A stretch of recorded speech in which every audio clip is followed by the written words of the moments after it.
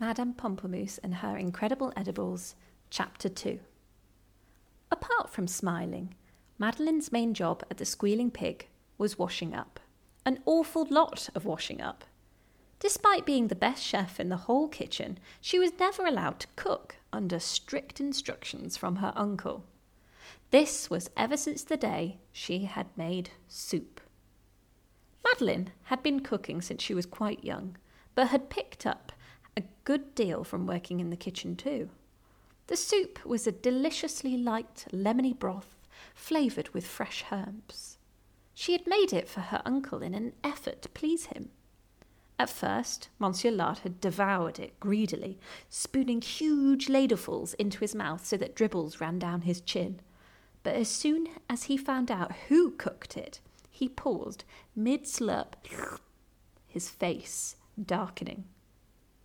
"What's wrong, Uncle?" she said. "Did I use too much lemon?" Monsieur Lard spat the remaining contents of his mouth onto the floor. "Don't muck about in my kitchen," he bellowed. "But I wasn't mucking about. I promise. I cooked it for you specially." Lard chuckled, shaking his head. "Don't be ridiculous," he said. "You can't cook." And then he lifted up the entire soup cauldron and tipped it out of the window. The truth was, she had made him so violently jealous he would never allow her to go near a cooker again. So instead she had to scrub the plates, pots and pans, giant heaps of them stacked up to the ceiling and every one covered in slimy fat. As a special treat on Saturdays, she might be allowed to clean out the fridges or empty out the bins instead. Or sometimes, if she was very lucky, she might be sent to fetch supplies. One day, while checking the stock cupboard, the head chef found that they were clean out of mixed innards pâté. This was a mixture of various unnamed body parts of various unnamed animals, cured in fat and dyed bright pink. No one liked it very much except for Monsieur Lard, who was rather partial to it, so they could not run out of it on pain of death. When the head chef found the cupboard was bare, he let out a piercing scream. But Madeline, seeing her chance to escape the kitchen, offered to go and fetch some more. Usually this meant a trip to the nearby market, which was a straight walk down the riverbank. But Madeline preferred the slightly longer route round the back streets. The Squealing Pig was in the city's busiest district, but the back led out into a maze of narrow alleys and winding lanes. At this time of day they were normally quiet, except for the occasional rat, but that didn't bother Madeline. After all, they minded their own business just like her. Strangely, this day she found the streets entirely empty of rats. But what she did see was a cat, a long white cat, suddenly darting across her path. It scampered up ahead of her until it stopped at the end of the street. Oddly, she thought she recognised it. Sometimes, while washing dishes at night, she would see a white cat perched on the wall above the dustbins. In the moonlight, she had first mistaken it for an owl, believing it to be the same one. She called out, Monsieur Cat? Oh, wait up, please, Monsieur. But it had already gone, disappearing round the corner. For some reason, she decided to follow it. Turning the corner herself, she came onto a steep, narrow lane running uphill. Above her, rows of washing were hanging between shuttered windows and wrought iron balconies, and the afternoon sun shone bright on the white sheets. At the top of the hill, she found herself in a quiet, dusty, cobbled street, mostly empty, but for a shop. A small, rather shabby-looking shop. And there was the white cat, scurrying across the road.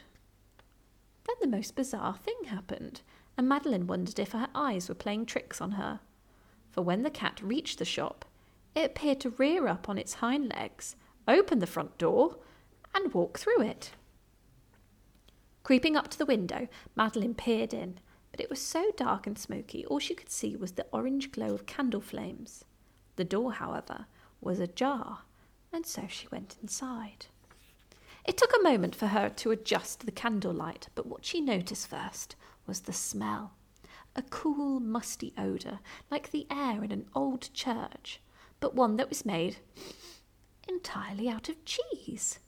She could detect a deeper, spicier note beneath that was warm and exotic and reminded her of a Middle Eastern bazaar. But that was not all, for Madeline had a highly developed nose. There was also a scent like lavender that had been drying in hot sunlight. Then suddenly, from out of the shadows, a woman appeared. Madeline nearly screamed. "May I help you, mademoiselle?" said Madame Pamplemousse.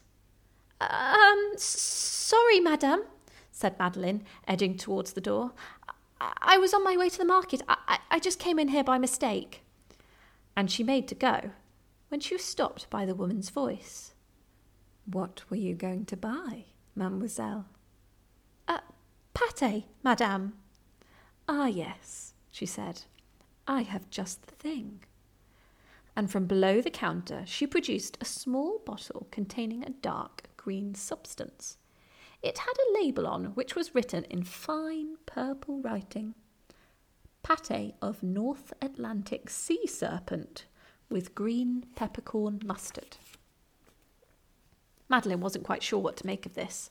Many people might have taken it for a hoax or some kind of joke. Madeline, however, never doubted it was made from genuine sea serpent. It was simply that this was not the kind of pâté she had been sent to buy. I'm sorry, madame, but I think there's been some mistake." "You said pâté, mademoiselle?" Yes, but... "That is the finest pâté currently available." "But I don't have much money," said Madeline, showing the small sum she had. "I couldn't possibly afford." But before she could finish, Madame Pamplemousse had already reached over and plucked the money from her hand. "That will be quite sufficient, thank you." And the next instant, the woman was gone. She did this so quickly it took Madeline a couple of seconds to realise, but there was no mistaking it. The woman was nowhere to be seen, and the shop had fallen silent. Except that it wasn't quite silent. It struck Madeline it had never been silent from the moment she walked in. All around, in the shadows, there had been a patter of little noises like gasps or tiny whispers, and a faint, persistent wheeze. Just then she heard a sudden growling and something slithering across the floor. Remembering the mention of sea serpents earlier, Madeline bolted straight out of the door.